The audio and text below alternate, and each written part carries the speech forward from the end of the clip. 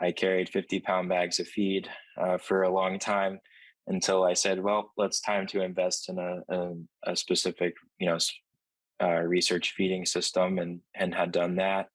Hired a team to do some of that, and had also at the same time started a 2400 head finisher under research as well.